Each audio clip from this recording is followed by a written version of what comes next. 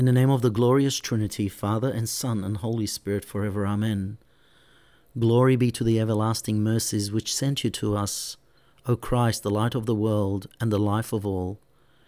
Give us wisdom by your law, and enlighten our impulses by your knowledge.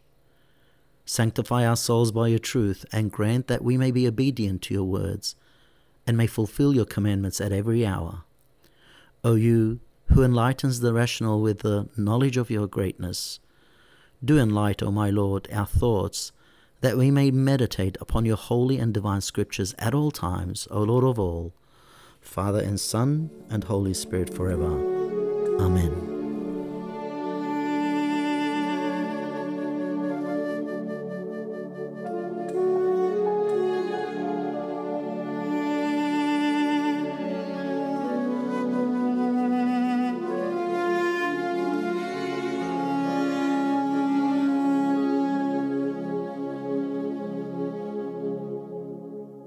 I pray that everyone had a blessed Christmas and New Year. I would like to just take a minute on behalf of Father Genard, Stephen, and myself of how grateful we are for all of our listeners as we have delivered 38 episodes. Praise God. I pray that this Christian podcast has encouraged someone to grow in their faith. I would also like to thank you all for your feedback, comments, and suggestions. In today's episode, we have a very special guest who has been a very active church member, from being a youth member to president of youth and now part of the NEC committee. Kristin Mar-Elia will be interviewing Father Genard about his journey to priesthood. Here is Kristin. Hello, beloved listeners. Today, I have the privilege of interviewing Father Genard Lazar. Father Genard is someone I've had the opportunity of working alongside toward the fruition of our local youth ministry here in the Central Valley of California for the past 10 years. We all go through a season or seasons of difficulties, but we know that the Lord is always there. Although we may experience hopelessness, it is through this season in which we experience a purification of our hearts. Whatever unexpected situation the Lord puts before us is in our best interest. As written in Philippians 4:6-7, do not be anxious about anything, but in everything by prayer and supplication, with thanksgiving, let your requests be made known to God. And the peace of God, which surpasses all understanding, will guard your heart and minds in Christ Jesus. We thought it would be fitting to capture Father Genard's testimony to serve as a testament of hope and encouragement for whatever God places before you in the coming days. Here we go.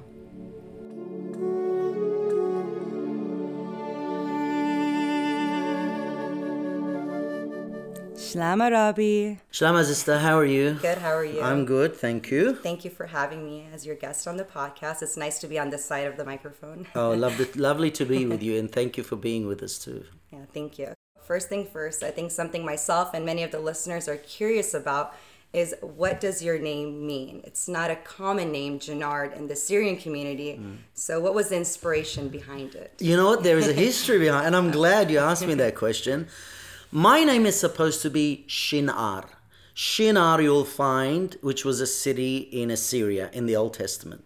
So, in the Persian language, it was Jinar. So when I got to Australia, people were having so much difficulties. Like every time, I kid you not, Kristin, every time I would mention my name, it was always, sorry. What was that? People have called me Jum'ah, which means Friday in Arabic. Jiftar. So one day, His then Grace Marmiles, now the Metropolitan, when he arrived in Australia, he was visiting the family and we had invited him. And he asked me, he goes, what's your name? And I thought to myself, oh my God, here we go. I said, Genard. He goes, sorry. At that time, I told people my name is Tony. I changed. To date, some of my old friends still call me Tony. So I said, oh, you see, it's Genard. He goes, no. Why are you so reluctant? I said, because I have an issue with my name. He goes, no, your name's supposed to be Genard. So Marmiles has renamed me. So fast forward many years, back in 1995, I specifically remember this day. I was visiting the United States with my family, and Melissa was only born then. I was visiting my friends, and I could hear someone call out, Shinar. I turned around, but no one was looking at me. So I, didn't pay much attention. And then I heard it again. It goes, Shinar. I thought, who are you calling? And they said, this little child, his name is Shinar. I thought, oh my God, this is about 30 years down the track. My name was supposed to be Shinar. But Shinar is a city, as I said, or a region in Ashur. You'll find that in the Old Testament. I'm not sure which book it is. So, yeah. No, that's and then Genard is Marmilis's invention. Beautiful. Thank you, Robbie. So in one sentence, who is Father Genard? Is the person sitting next to you. One sentence. You can, yeah. Father Genard is an unworthy servant of Christ. Very nice. So let's go into your early upbringing. So where were you born and raised? I was born in Iran, in Urmia, in the village of Sire Marsarius. So all those Syrians or the Syrians. I was born in Sire Marsarius in Iran in 1966. And when did you move to Australia? I moved to Australia in 1975. I was 9 years old then, and directly to Sydney. And briefly kind of explain, I know you were very young, but explain that transition from Iran to Australia and why specifically Australia? I didn't like ham on the plane. And my dad was forcing me to eat it, and I'm sorry to say, but I had to throw it up on the plane. And let me tell you, there's another story there as well. On that same plane were the late Mardancha and the late Marnarsay as well, traveling to Australia.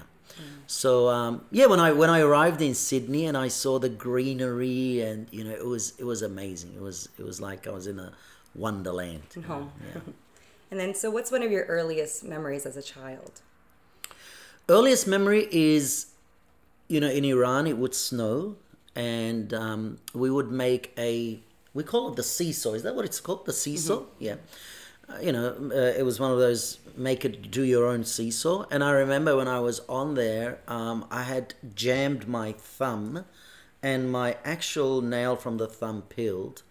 That is my earliest memory. Wow. Not a great memory, is it? I remember I think dislocated my hip, and so these are the memories I have. So touch up on your upbringing, your childhood in Australia, maybe from like the age of 10 to 17. What were you doing? Were you involved in the church at all? Going to Sunday school, the Friday language school? Well, in Iran, we weren't so active in the church simply because the church was quite a distance from home. But we would go every now and then at Sharq Ashuri, Margi Wargi's church, and Mat Mariam church as well, the Catholic church. When we did arrive in Sydney, I was at the age of 11, and I basically was involved in the church. My dad would. He was the pioneer behind me going to church every Sunday. So at the age of 11, I would be at church, and as I was, we were speaking about this, I wouldn't be sleeping in my mother's lap or my arms. I had to sit with the readers in the front, and they're all old people too. I was the youngest, and I would be frowned upon sometimes, like, what's this kid doing here? Simply because if I didn't, I would be disciplined when I got home. So there was a lot of discipline, physical discipline at times, from my father. But I've been involved in the church since the age of 11. So now let's fast forward to your after high school days. So now you're about 17, 18 years old. High school. Let's talk about high school. Why are we fast forwarding? That's okay. No. If you want to, we can definitely talk about that too. You want to talk about high school? High school, yeah. I changed two high schools. Great memories. Exploring life, but again being very, very careful because I was raised in a very, very strict environment. My dad, God rest his soul, very strict. And if my sisters are listening now, they know what I mean by very, very strict. Some people would come and complain about how demanding their parents were. I'd say, no, don't even, you gotta jump for joy because very strict environment. So at high school, I was exploring things, but very discreetly, like smoking cigarettes. Never tried alcohol or any drugs or what have you. I was a little bit rebellious at school.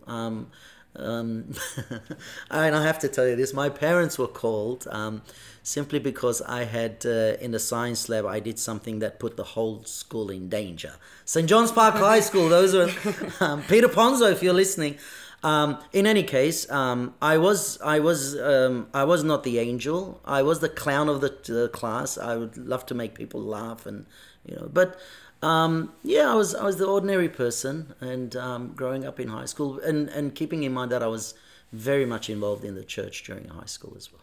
And do you think your involvement in the church at that time really helped you in a sense? Because, we have a lot of listeners that are in that high school age, and they go through many difficulties living in society, a lot of temptations, like you mentioned a little bit about, being exposed to a lot of drinking and smoking, and that influence from friends that are living in society, maybe not of the Christian faith or of different cultures, and maybe not having that strict lifestyle as far as parent-wise. Mm-hmm. So, what could you kind of be an encouragement to tell those high school listeners that are listening how you overcame that more of a difficult time and the influence that you had around you at the time?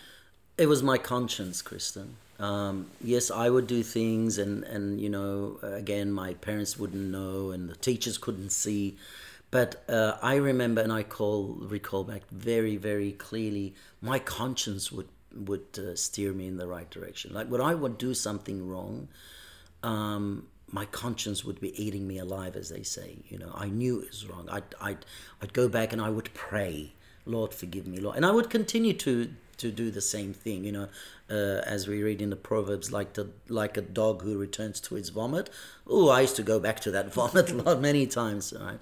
But that conscience was always, and looking back now, I thank God, and I know that, yes, the disciplinary environment I was in, but at the same time, from that point, God was steering and directing that, no, my son, this is not right, because I have bigger and greater plans for you. So, my advice always has been to anyone who comes and opens up with struggles, I say, examine your conscience, because Christians have the Holy Spirit. He who is in you is greater than he who is in the world, which is the Holy Spirit. And the Holy Spirit is that voice of God. It is God within us that, reminds us what is right and what is wrong. So my conscience did me a lot of favors. Beautiful. So now we can move a little bit forward now in that 17, 18. You're in Australia. You've been enrolled in public school, and you kind of touched upon the different struggles and how you overcame those at that point. And you have a lot of friends of different cultures, maybe religions, living a variety of lifestyles. What was your life goal at that time? Did you want to pursue higher education? Did you want to go get a job? What did you want to do? I hated school. I didn't like reading. To date, I don't like reading books. I only read the Bible. And let me tell you, I haven't read the Bible cover to cover, as some people have. I haven't read the Bible, the Holy Scriptures 15, 20 times. I had a friend who used to say, I've so read the Gospel of John that I only need St. John to come and tell me what is right and what is wrong, right? And I'd say, well, no, you haven't, because you have a lot of pride, so you haven't been reading the Gospel. So I didn't like school. And again, my dad would enforce it, you're going to be a doctor. I remember, and I've said this, I've mentioned this in my sermons, my father would walk into the room, and I had books all over the place on my table. When he wasn't in the room, I'd have my headphones on and listen to Sargon Gabriel and Whitney Houston and Lionel Richie and mimic pretending I'm playing the piano and mimicking. As soon as he'd walk in, I'd be, and my dad walked in, he said, Bruni, and I'm going to translate. He goes, you know what, if you study all these books and you read them, you're going to be a doctor. I said, sure thing, that definitely a doctor, right? But I knew that's not going to happen, because I didn't like, I wasn't the bookworm, if you want to call it that. I listen and learn, but yeah, school wasn't my. What did you want to do then? You didn't want to pursue it. Well, I wanted to be a physician, but without reading any books. I wanted to be an insurance salesman. I remember once, God rest her soul, my mum said, Bruni, what do you want to do in life? I said, Mum, I'm going to study and become insurance sales. And I wanted to pursue a singing career. Talk about that a little bit. Give or Odishu, if you're listening. I remember a group of friends said, listen, we need to get a band together and, we'll start performing. So, you'll be our vocalist. I was, definitely, because I have performed on stage. Charles Tuma, the renowned Assyrian singer, is my cousin. He's my first cousin, Brunt Amti. So, twice, I think, once it was on a New Year's Eve party that I was his backup singer. And I sang Hello, I sang Fresh, Cooling the Gang, and I sang Suddenly, Billy Ocean, right? So I loved singing, but again, my dad didn't allow me to pursue singing. And my friends went out and bought all their instruments, and the next thing they saw that I was being ordained a deacon, and they were just taken back, thought, why this, so yeah. So talk about that. Now you said you wanted to become a deacon, and I know you were 20 years old. Mm-hmm. So who or what really inspired you to want to take on that responsibility? Well, since at the age of 11, being in the church, in the choir, and performing and emceeing and dramas, very, very much involved in my community, the Assyrian community. I mean, the people in Sydney who I grew with, basically, would know, what I'm talking about. Every Sunday at church, then choir. And I was called to be ordained a deacon at the age of, I believe it was around 14 years old. But again, my father opposed, simply because he said, no, he's too young to be a deacon, because, in hindsight, I thank God for my father for a few things, but he's too young. You ordain this person a deacon, and then what happens when he grows up and he doesn't want to be, and what have you. So it was left off, and I was going to be ordained a deacon with Qasha Ashur. He's the archdeacon in Rabban Hormuz now, and there was Shamasha David, a few other Shamasha. Prior to Marodishu being ordained a deacon, so that didn't happen. But I was at church, and I started craving to be a deacon. Now, was it just so I can go into the altar and sing? Because my life's been singing, and people, you have a lovely voice and what have you, all glory to God. The gift of praising God, that is not singing. I would crave it. So fast forward many years, His Grace then Mar-Elia was appointed as Bishop to the Diocese of Australia. And 1986 it was, we got called, and I was elected to be ordained a deacon, and there's a story behind that too. But let's leave it. Yeah. Now looking back, I know you mentioned how your father didn't want you to be a deacon at such a young age, and wanted you to be a little bit more mature and kind of be able to make that decision also for yourself and take on that responsibility that comes with it. Now looking back, do you agree with him for having you wait? Yes, it wasn't my father. I mean, I keep mentioning my father, but it was all the perfect plan and will of God. It was the providence of God. When I was called to be ordained a deacon, let me tell you the story behind it, and I love sharing it. I just only as an encouragement to others and glory to God. The day before His Grace Mar Odishu, then Qasha Odishu, Father Odishu. The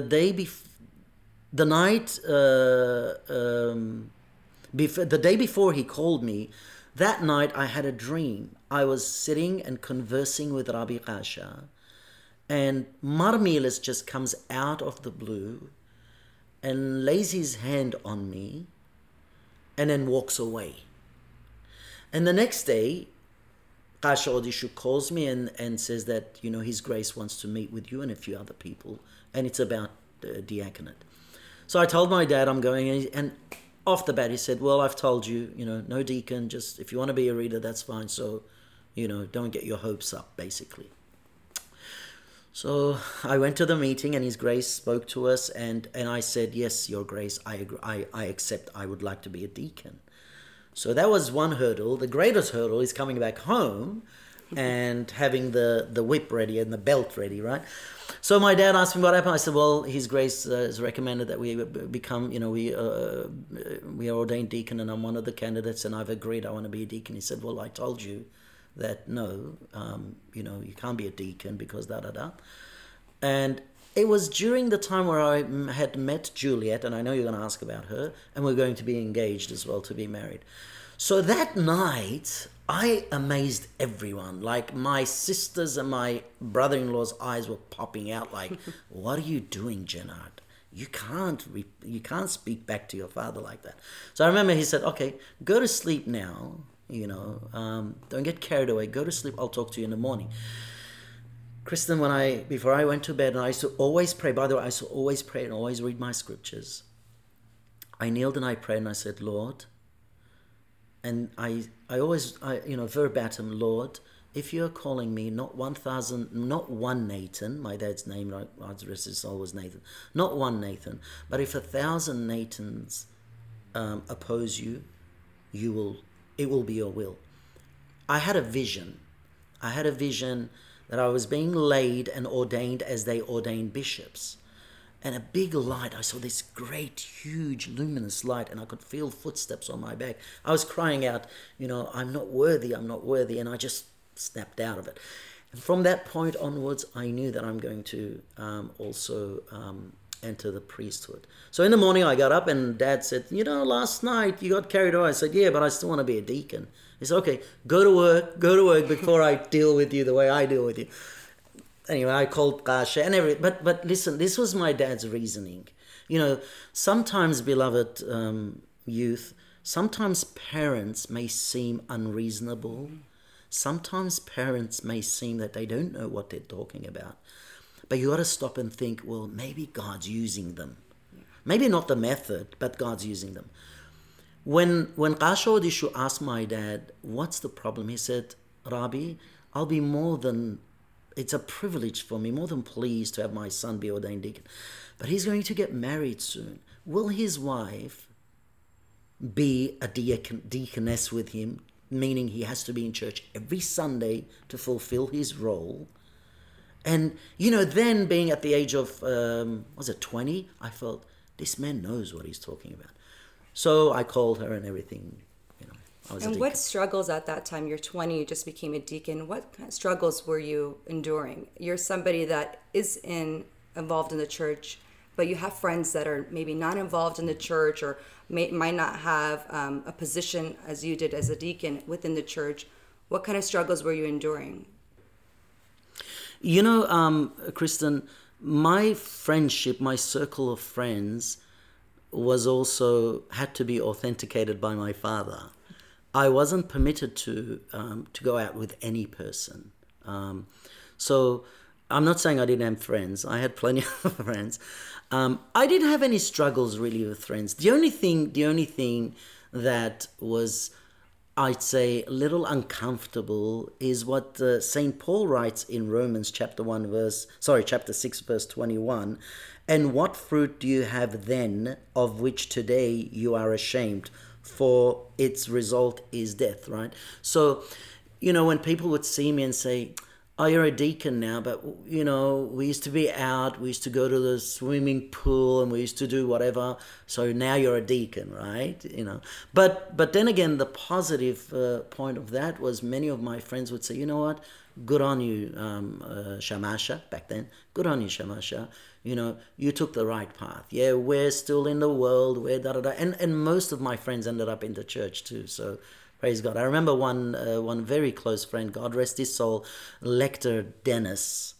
We're very close. And if Ray Ishu is listening to this, he said to me, you know what, Rabbi, out of all of us, our group, you took the right path, and I envy you. But he was an amazing Christian, and he was a very faithful, active Christian, a very influential Christian in the lives of many as well. And I think it's beautiful how God works in mysterious ways, that how he could use you through this path that you're now taking to also encourage the friends that you have or your family, whoever, to kind of pursue wanting to get to know God and work within the church as well in different calibers. The scriptures say in 1 Corinthians, God uses the foolish, and truly he did, because when my friends would see me, I think, Rabbi, Shamash, you're going to be a singer and da-da-da-da and what have you. But, God comes out and looks for those who are on rubbish dumps, and he takes them off the rubbish dumps and plants them in the garden of the church,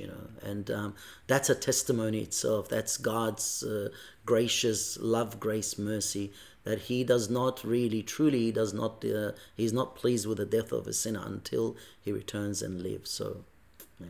And you were a deacon for 17 years. Looking back, 16. Or 16 years. Looking back now, what lessons did you Kristin, learn you're not going to from ask that for my phase? social security number, are I you? already did. Just that's a disclaimer. I'll share it on the Instagram comments. I'm sorry. But what lessons did you learn during that time? From just alone being a deacon and living in society and having all these friends and so forth. Looking back now on that phase of your life, what's something that you took away from it? Well, remember, I became a deacon, and when I was ordained deacon, 1 week after that was my engagement. I was being engaged to Juliet, and then we got married 2 years after that. So during my diaconate, I was a married deacon. However, and I got and this is a testimonial interview, and we need to be open and true with respects to everything that I say. During my time at church, there was no formation of youth as far as Bible studies and spiritual events. Like, for example, we have worship night here, we have Bible studies every week, and we're adults Bible studies, youth Bible studies. That wasn't provided back then. Actually, the first Bible studies per se, where we would sit and discuss the Holy Scriptures, began when I was the president of the youth at Mat Mariamen, St. Hermas Cathedral. And we would sit, but really without any background knowledge or training, I would lead Bible studies. But something that still today boggles my mind, and I just ascribe praise and glory to God. What I used to speak back then, reading the church fathers today, I see that, hey, I was on the right path. I wasn't wrong, because again, God was leading. Okay. So we didn't have all these formation and spirituality. It was just, you're a deacon, you do your service, you're in the youth, you have to do activities and socializing, a little bit of Bible studies here and there and what have you, until 2000, and I would say 2001 is when we began this Bible studies and spiritual nights and prayer meetings and what have you. So during my diaconate, I was a deacon, I was a husband, and I was a father as well. So not much formation, not much training, But His Grace, when His Grace Mar-Elia arrived, he immediately began preaching, and I would record the sermons, and I would make copies of cassette tapes back then. At work, I had one of those cassette players where you can I had two, and I would take all my cassettes there, and during serving the customers, I would be recording cassettes. And I've picked up a lot of my knowledge from His Grace and his sermons as well. So now, let's paint the scene again. You're 37 years old. You're living in Australia. You've been married now for 15 years, and you have a young daughter. What happened that made you want to take on the role of priesthood? I know you mentioned a little bit of that calling you had when you became a deacon. You knew you would be a priest, but why at that point? You're 37. Why at that time? Yes, you're absolutely right. When I was being ordained deacon, and by the way, when I was being ordained deacon, I was injured. I had chopped my finger off with a lawnmower, so you see my pictures. And there is a picture that really hits me and touches my heart is, I spoke a lot about my father, but there is a picture where I had to tie my shoelaces, my shoes I would wear for the altar. There is a picture of my dad kneeling down and tying my shoelaces. Wow. All right. And I was being ordained a deacon. From that point onwards, I knew I started again craving and wanting to be a priest. His Grace asked me once, he said, Shamasha, why do you want to be a priest for? I said, I want to serve. I want to be a servant. He said, but you are a servant. You're a deacon. That means a servant. I said, I want to be a servant of the servants. And the drive behind it was, I want to preach. I want to evangelize, The late Mardencha, blessed memory, came to Australia once, and I was ordained a priest, and I said, you know what, Cassie, I don't want to be tied to a parish. I want to go out, I want to missionize, I want to do missionary work, established parishes. And he goes, oh, you want to be St. Paul? I said, well, yeah, I don't know if I can fill those shoes, but something like that. And that's where he when he wrote me a blessing, a letter of blessing, he calls me Kahana Evangelayat Eitad Madancha, the evangelical priest of the Assyrian Church of the East. Mm-hmm. From that point onwards, I wanted to serve, I wanted to be entrusted with a flock and to attend to the flock. And Mar-Elia asked me, and that was my answer. But I didn't get an ordination then. I don't know what happened. Maybe it wasn't a satisfying answer back then. So when you did become a priest, what was your family's reaction when you told them you want to take on that path? And I think this is a good gateway to reflect on the life of a wife of a priest and how much Juliet, your wife, has helped you through that journey. Are you going to be specifically asking me about Juliet, or would you like me to talk about her now? It's free for you. It's free. This is free my for podcast. All. I'm just a guest. Okay.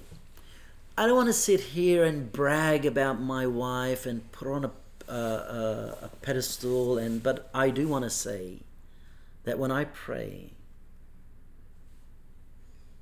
if I don't enter the kingdom of heaven because of my foolishness, I pray that the Lord will grant her the kingdom of heaven. In the Lebanese language, they say khuri, which means priest, and the priest's wife is khuriya. This woman, by the way, we were separated. When we got engaged, we were separated because her brother was killed in the war between Iran and Iraq. We were separated for a year, and then again, my father wanted me to get married, and he was going around shopping around for me and going around asking for hands in marriage. And I said, take it back. I don't want it. What have you? When we were separated, I knew it was in my heart, the conscience, God's telling me, no, it has to be her, because I'm going to call you to priesthood, and you need a priestess. And from the time I was a deacon, I was so involved in the church. Juliet truly, and this is not just a cliche, she has been the mother and the father of the two children we had. I was always with the youth. I remember she only complained once. I joined the youth soccer team. Kristin, I scored this goal from halfway. I was trying to pass it, but anyway, it went in. It was a goal. Anyway. So, I know, it's called fluke, actually. Yeah. From that point onwards, the only time she's complained is just once and said, why do you need to play soccer? Because you need to take care of the girl, Melissa. I'm at work. And, and she was right. She would be ready for her and I to go out. And the parish priest would call me and say, we're going to go visit people. I would actually call her, all ready to go, and say, I can't make it, I'm going out. She never complained, right? She was we met each other in the choir. I was the choir conductor and she was the choir singer, right? So I'm not going to go too much into how I asked her to marry me. It's okay, go ahead. All right. Well, I gave her a card once, a Sunday after church. I gave her my. I used to work at the Commonwealth Bank. Gave her my card and I said, "Listen, give me a call. I want to talk to you." And she thought it was about a job. So she told her mum, her late mum, she said, "Oh, Genard is called me. He given me his card to call him." She said, "Oh, call him. Maybe it's about a job here." So she called me and I said. And I'm going to do this. She's going to hate me for this, but I'll do this. She called me and I said, "Listen, I'm interested in you, and I know that you're not you haven't been brought up to go out and go on a holiday with your fiance and with your boyfriend, what have you. I know that I'm in marriage, so think about it. I'll give you a week." Kristin, I said, "I'll give you a week." She rang me in 3 days and said, "I accept." But anyway, so she and then that night I called her about being a deacon. She was over the moon. She said, "Of course. Why would I want to? This is a dream to have a deacon in the house." And then when I I have dropped the ball many times being a human being as a shamasha as well. I've done a few things that, and I don't want to go into those too much. Nothing serious, nothing serious. I've been very faithful. So, but when I said to her that I've been called to be a priest, she basically, I think her words were, so what's new? I mean, this was inevitable. We could see this coming because I was so involved in the church. I was the unofficial secretary to the bishop. I had the choir. I had the church radio program. I was the chair of the boards of the school, the St. Hermas Assyrian Primary School, president of the youth group, deacon, and here, there, and everywhere. So when I did, when God said, now is the time, I had the full support of my family. My auntie, Shalom, Charles Tuma's mother, I remember I said, Atu, I'm going to be a priest. She goes, Ay Allah barakh bruni. And she was the first one who saw my cloak, the ma'apra. I remember it was in the car. It was Saturday. I had to go and pick up something. I said, Atu, come and, because my auntie is very dear to me. I said, Atu, come and look at my, and she started kissing. And that night, Kristin, I had another dream that I was being elevated in front of St. Hermas Cathedral. I said, Atu, I had this dream. He goes, well, there it is. You're going to be elevated. Your ranking is going to be elevated. I had the full support of all of my family. And they were like, we were waiting for this. It was going to happen sooner or later. So, Rabbi, you mentioned a lot about the ministries you were involved in Australia. Mm-hmm. Talk about the prison ministry. It's something you didn't mention. Oh, thank you. Where'd you get your information from? We have our sources. Yes, the prison ministry, a very significant ministry of the many ministries that I was involved in.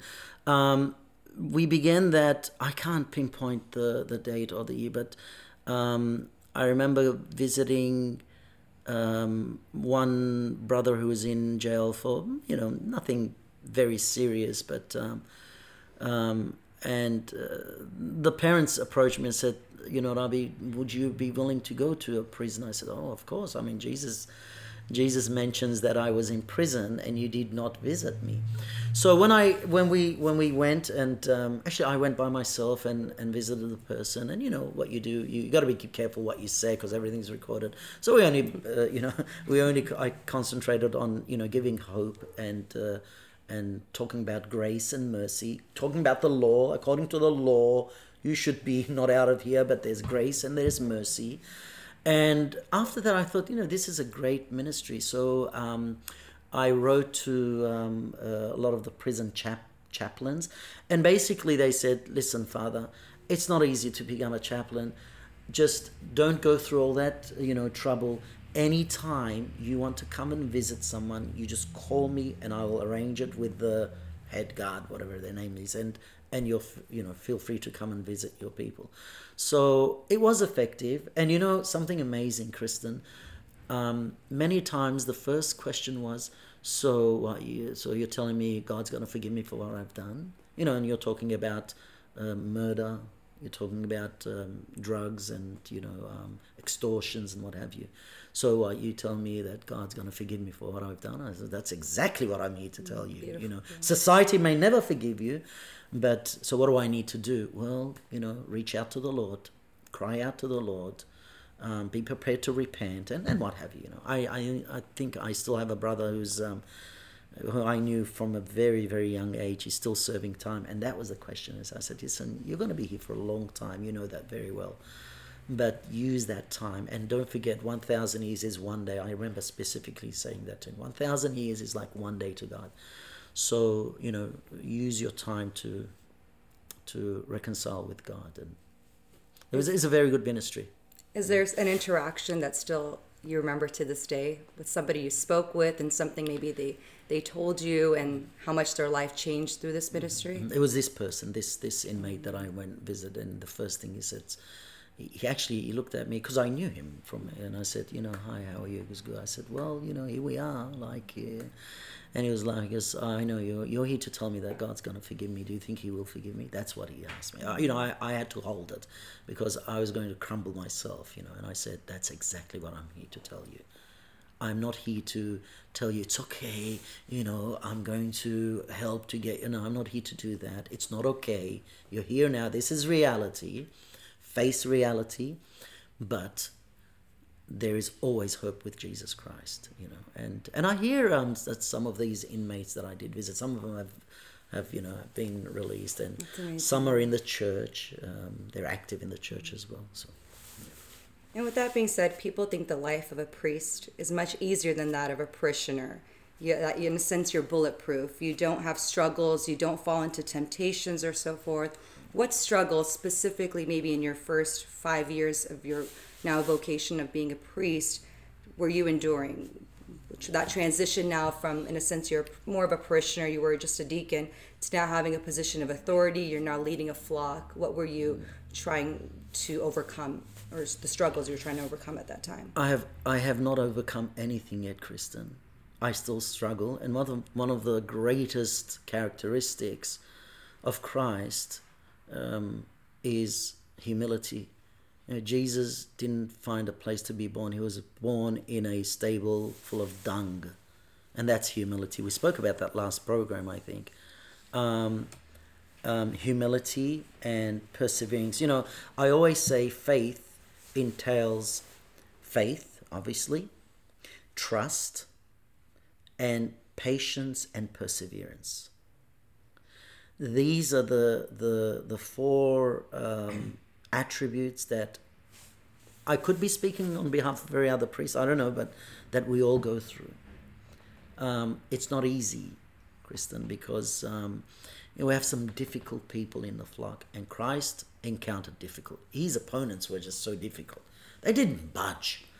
He was on the cross. He just said, "Give me some water," and they gave him guile to drink, right? And then you have demanding people. And there were demanding people when Jesus was, Lord, tell my brother to split half the inheritance. And Jesus says, who told you that I've been put to be, I'm the arbitrator. And then you have those people that are so down in life, that are so helpless. So you have to be everything to everyone. And then you have your own struggles, personal struggles, family struggles, health issues. Just before we began this program, Adrina said something, and I said, I said something about my having a little bit of pain here and there, and she goes, I said, yeah, so when you want to cry, you come to me and cry. Who do I cry to? She goes, he's my shoulder, you can cry to. Who do we cry to when we have issues? Obviously, we cry to the Lord, But the struggles are always going to be there. And as far as I'm concerned, for me to overcome, I've put this in motion, in practice, the past 3 weeks now. See, we're not perfect. I didn't become bulletproof as soon as I was ordained priest. What I try to now, as personally, and maybe this is a help to us, is always remember what St. Paul says. Always think yourselves as being less than others. So if you and I have an argument, and I know I'm right, I must say to myself, well, no, maybe it was my fault. It gives you so much peace and comfort as well. So struggles are always there, and temptations, many ways, not as a faithful and a parishioner, but the pride factor is always there. The being right at all times. So we go through that. So now kind of moving to 2010, you moved from Australia to Americas. Ay, hawa. Woohoo! So briefly explain that transition from Australia to America, specifically the Central Valley of California, and why. 2009, His Grace, now His Holiness Marawa, was ordained bishop. The first Eucharistic service His Grace, then Marawa, celebrated was the English Raza in Sydney at St. John's Park Hall. It was a school hall. That was his first service. Apparently, I wasn't at that meeting. Apparently, His Grace Marawa, His Beatitude Marmilis, because His Grace accompanied the late Mardencha for the consecration of Marmilis to the ranking of Archbishop. And the late Mar Narsei were chilling out, as they say, and Mar Narsei threw this idea, you should take Father Genard and take him to Central Valley, because we had that issue with the churches back in 2006. I don't want to go into that. And, he'll help you, establish youth, and, he can be an assistant to you.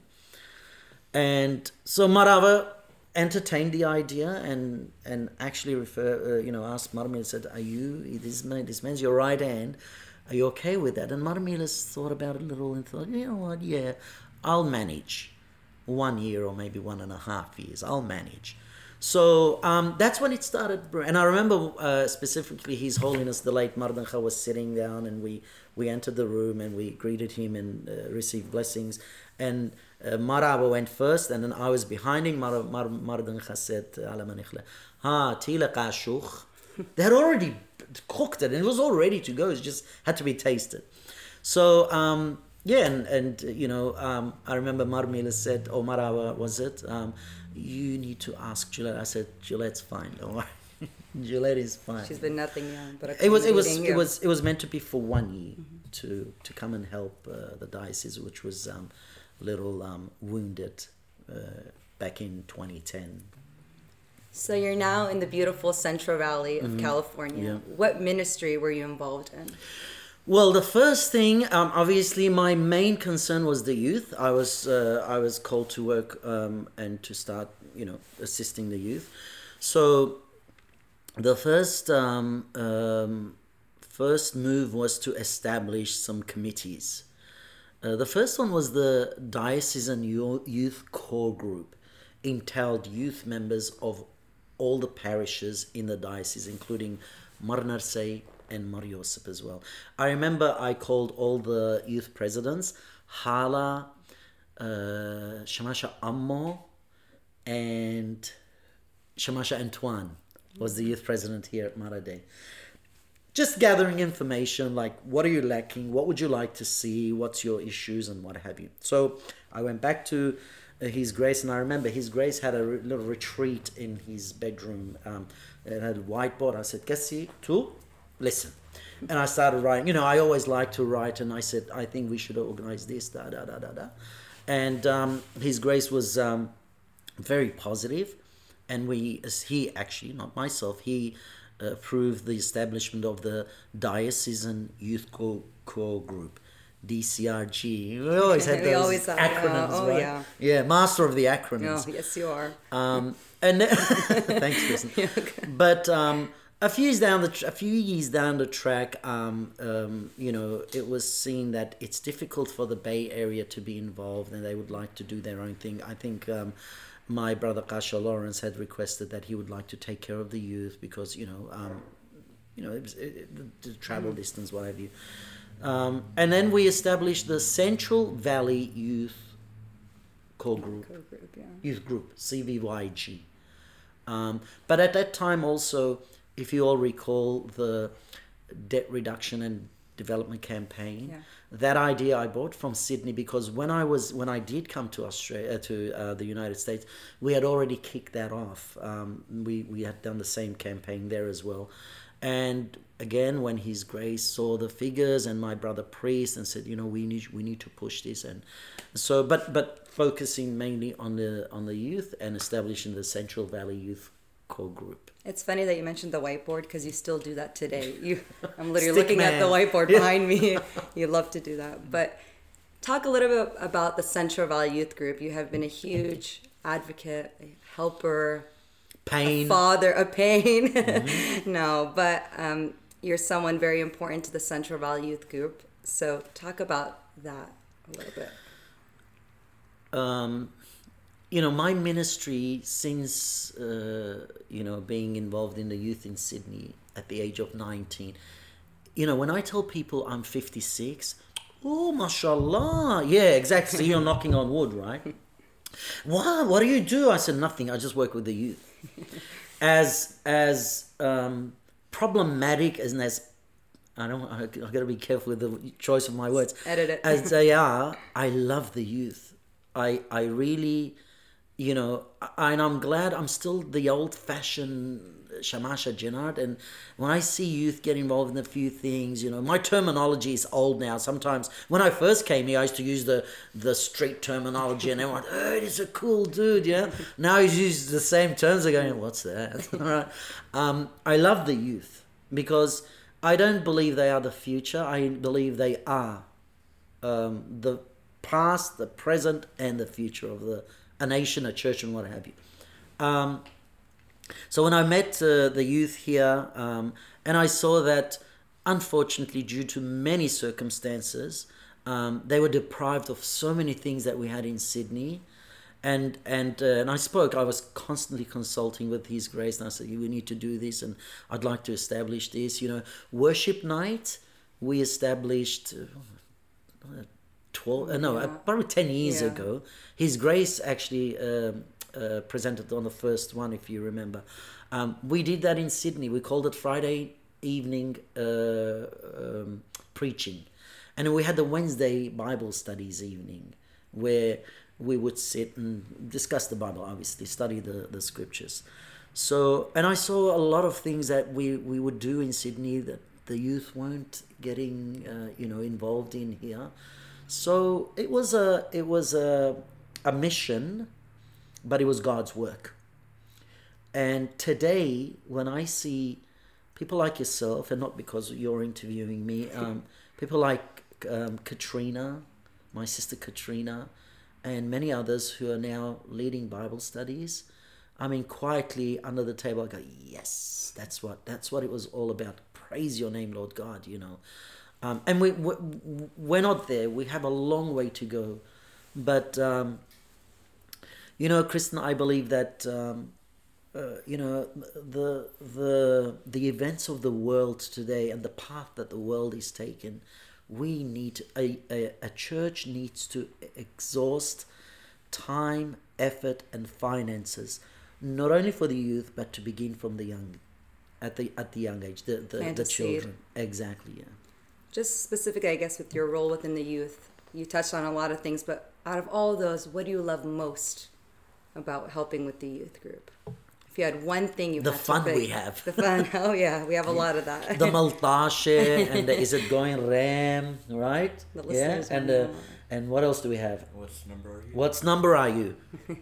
By the way, what's number are you, Kristin? 25. She got it. It's seeing them grow. Again, 2010, how old were you, Kristin? 15. You're a young girl, right? But now here you are interviewing that unworthy servant of God who arrived back in 2010. Seeing those that are now married with children, like Maggie and many others, it gives me so much joy in the spirit, and to praise the Lord and say, Lord, your works are truly amazing, And the youth have played a very big role in my life in many ways. The youth have disciplined me. The youth have taught me to see it in many ways and not just my way. And I truly say this. The youth have taught me to be long-bearing and to be patient and to just go along and continue to rely on God and not my own understanding. And today, this is still happening. So, thank you, youth. So what are your... Youth, or as Rahman Batsayad would say, yutamute. You still say that today. What are your expectations and visions for the youth of the 21st century? Oh, I'd like to see the youth engage in more spirituality than what the world has to offer. I'd like to see the youth truly commit their lives to Jesus Christ. And I'd like to see the youth give everything they have that have been blessed with from God, give it back to Christ. I'd like to see the youth take over the church. With all respects now, if it wasn't for our parents, we would not be here. When I see old priests And people say, oh, the old priests, they never preached. If it wasn't for them, I wouldn't be here. I actually kiss their hand. I thank them. I say, thank you. Because if it wasn't for you, I may not have been here today. But I'd like to see the youth get involved in the church, to run the church. Not only administrative and financials, not only that. I'd like to see the youth in, the young men to crave for rankings, to take, different church orders and offices, and my sisters to be involved in the church where they're teaching the youngies and becoming, mentors and Sunday school and the youth itself. It's a chain reaction. You need to now, Kristin, you need to now, people like yourself, Maggie, your Rosie, Gabby, Katrina, Adrina, Stephen, Joey, I'm sorry I can't mention everyone, we'll be here till tomorrow, to now come back and give back to the church what the church has given them, to be mentors, and you guys do that, and that's what I like to see, and I do witness that every now and then, which is great. And we honestly, Gabby, are blessed to have you, someone that helps us, because it's something definitely difficult for us, and we're trying to give back just as much as the church has given back to us, but we can't do it without your support. But how much do I know you guys? Come on. Yeah, you know us, I think, very, very well. Yeah, Adrina's calling it a lot. Okay, yeah. Next time you come and knock on my door. So now we're kind of to present day. At this point, you've been a priest for almost 20 years. You're a parish priest. You hold an executive position in the National Youth Association. You're the coordinator of the local youth ministry. You have a podcast ministry. You're a husband, a father, and the best of all, you're a grandfather. So you wear a lot of hats. What struggles do you endure today? And when I say that again, it's, for example, as parishioners, we're living in this society. We go through many challenges. We feel that a lot of times we're the only ones enduring these difficulties, temptations, loss of hope, faith, really fighting to stay afloat. So what do somebody that has all those hats, struggle with? Sometimes it's staying focused, and the greatest struggle is wanting things to go where I think is right, how I think is correct, and the time that I think is appropriate. And I get so many eggs on my faces because I come back and I say, I can hear it through the conscience and the scriptures and even my sermons when sometimes I'm preaching. And I always give this disclaimer, when I preach, I'm preaching to myself first. It's like God saying, relax, listen, this is not your church. You are an unworthy servant.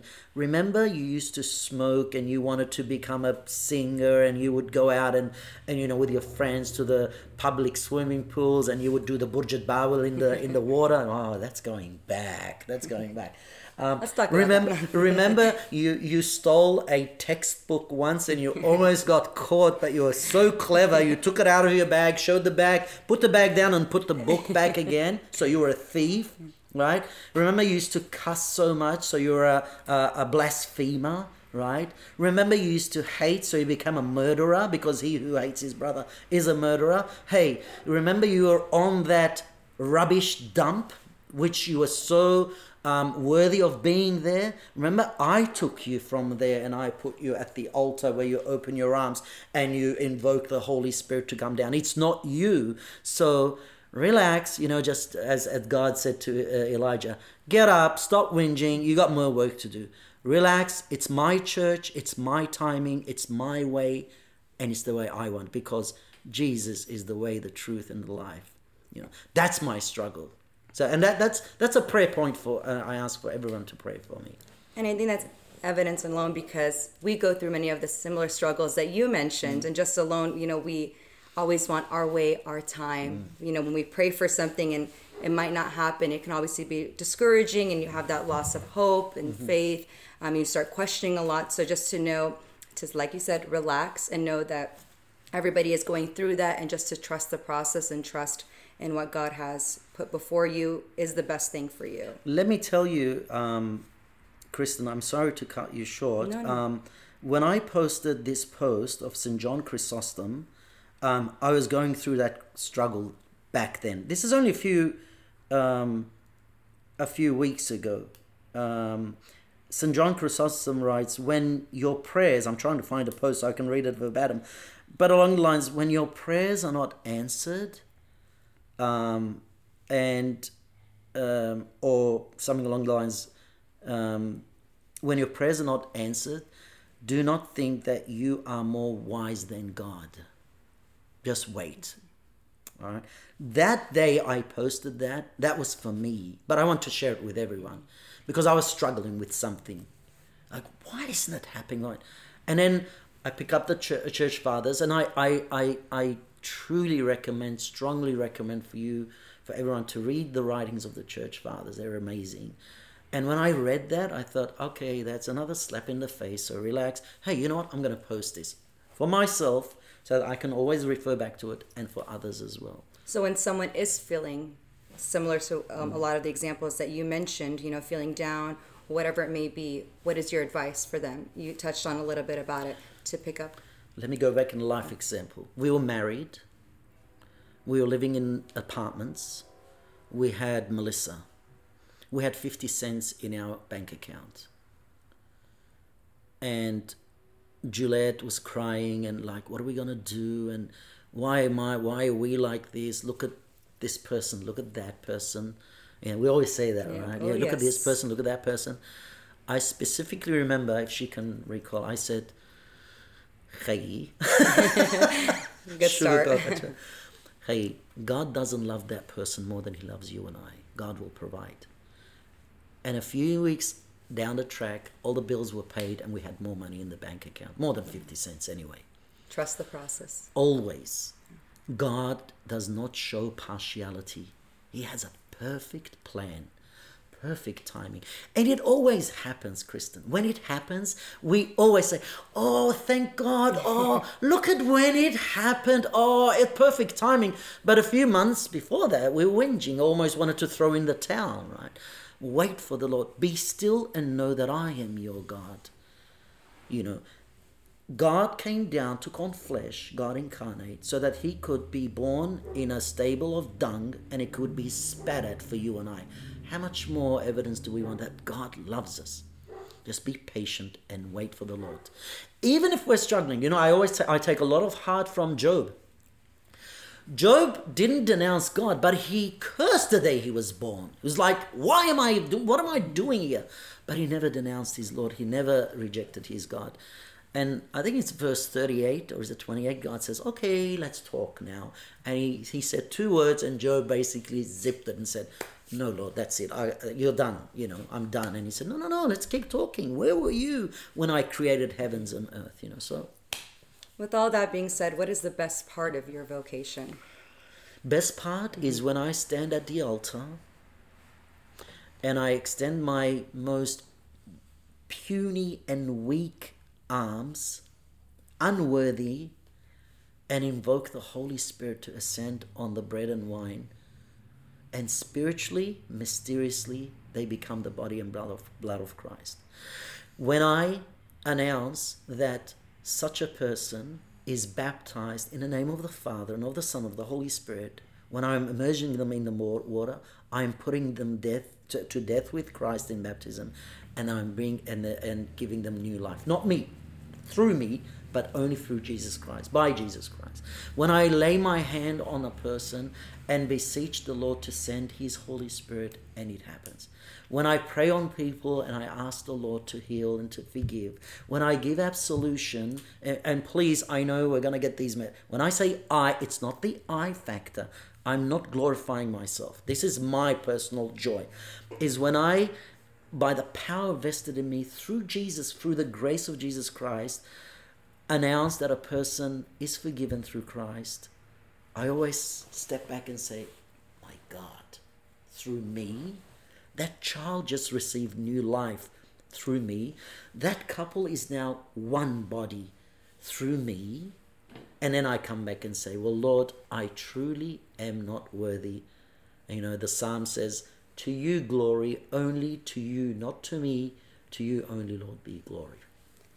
With all that you see happening in today's society, what is the most difficult part of your vocation? Let me be a politician and answer your question with a question. What is the most difficult struggle or, temptation, whatever you go through, of being a faithful Christian in this world? Always trusting. I think that's one of the biggest struggles that I have, is always trusting in the process and trusting. I have faith in God and know that whatever He puts before me is always for the benefit of my life and those around me. But sometimes in the moment, I think it becomes easier said than done. And you kind of touched upon it earlier, and you said, we want things our way, our time, and we feel like, sometimes we know what's best for us, which is not the case. So when something does end up going in a different way than we hope and pray for, we just need to relax, like you even said that earlier, just to relax and trust in the Lord and have faith that whatever way He takes us, that He will equip us to be able to persevere and become stronger, even though we might not think in our human limited mindset that that's what's going to come from it. You've just answered your question on my behalf. That is the difficult part of the vocation, to emphasize and to bring people to that true understanding and firm standing that everything will pass away. Only Jesus Christ is the most important factor. Jesus Christ is of yesterday, is of today, and eternity. Praise be to His name. He says in Luke chapter 21, verse 33, heaven and earth will pass away, but my words shall not pass away.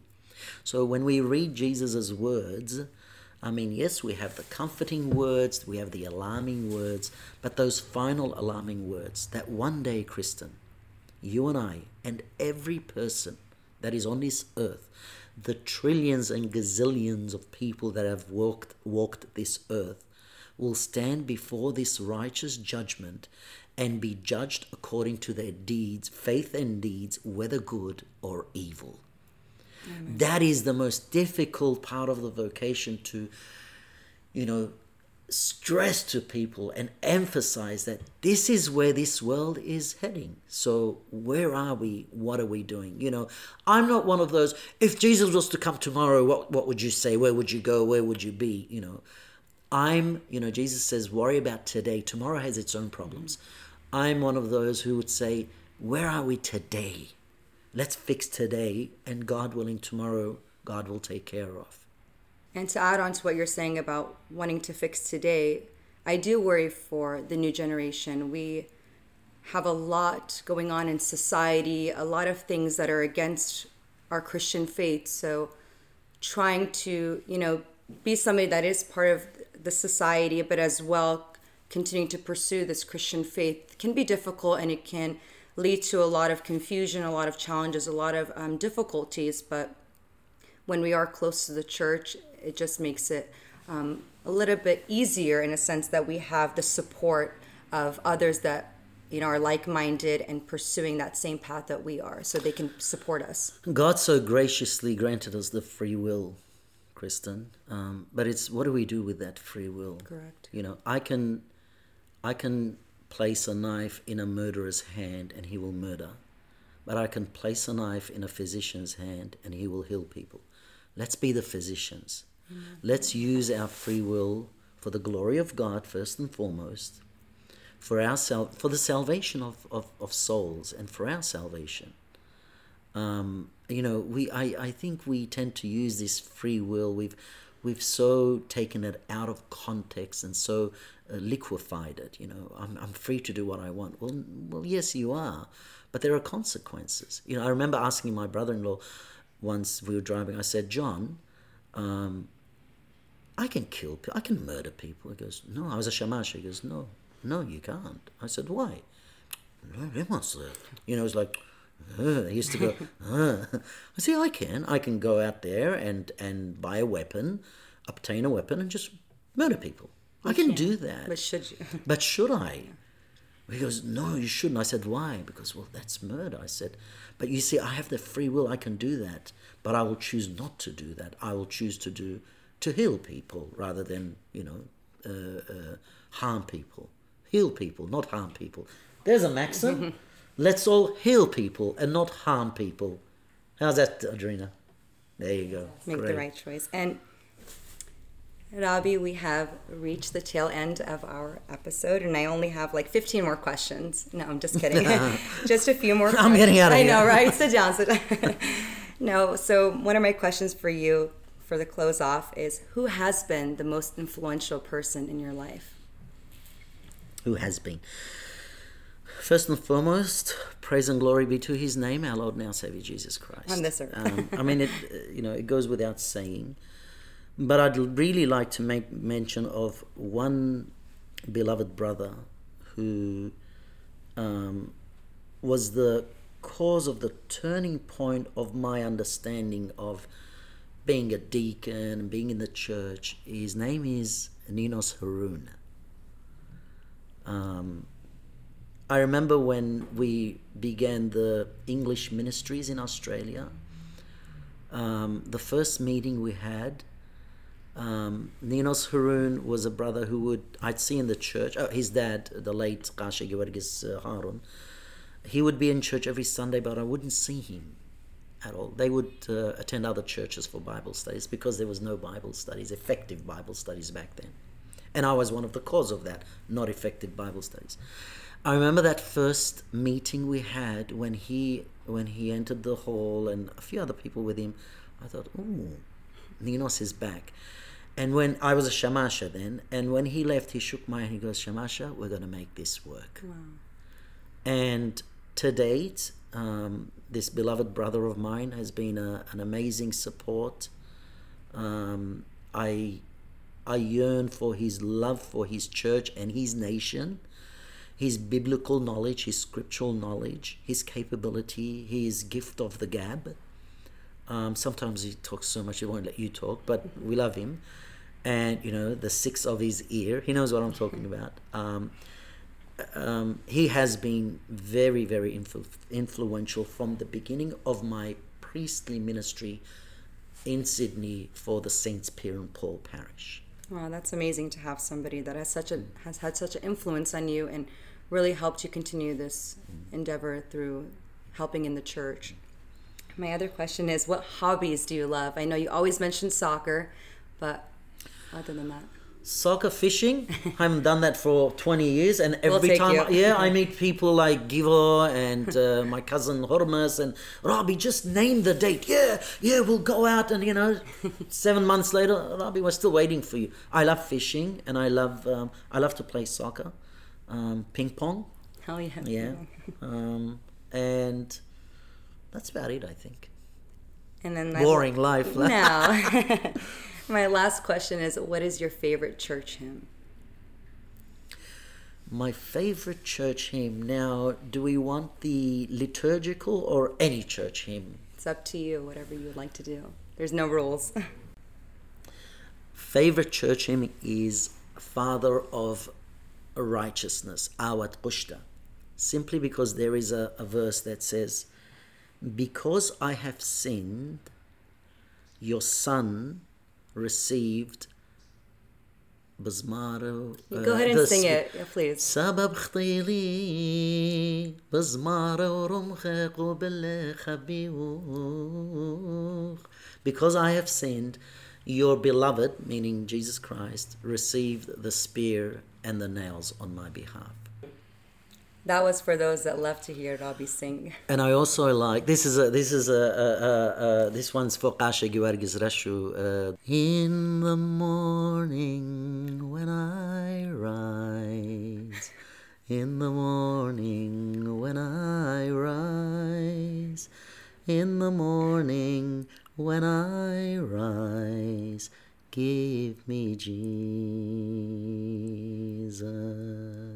That's going to be played for my funeral. And I was telling you guys about that. I was going to say, that's going to be the new intro for the podcast, but okay, we can do that too. So, Father, thank you for sharing your testimony. You reflect on how God's path for your life thus far has had many unexpected or unplanned turns. Each turn has brought with it challenges, happiness, sadness, confusion, growth, and many lessons learned. I'd like to close off by asking you one last question. What is one thing from your testimony you hope the listeners take away with them? Be still and know that God is in control. Wait on the Lord. Beautiful. Thank you, Rabbi. Thank you.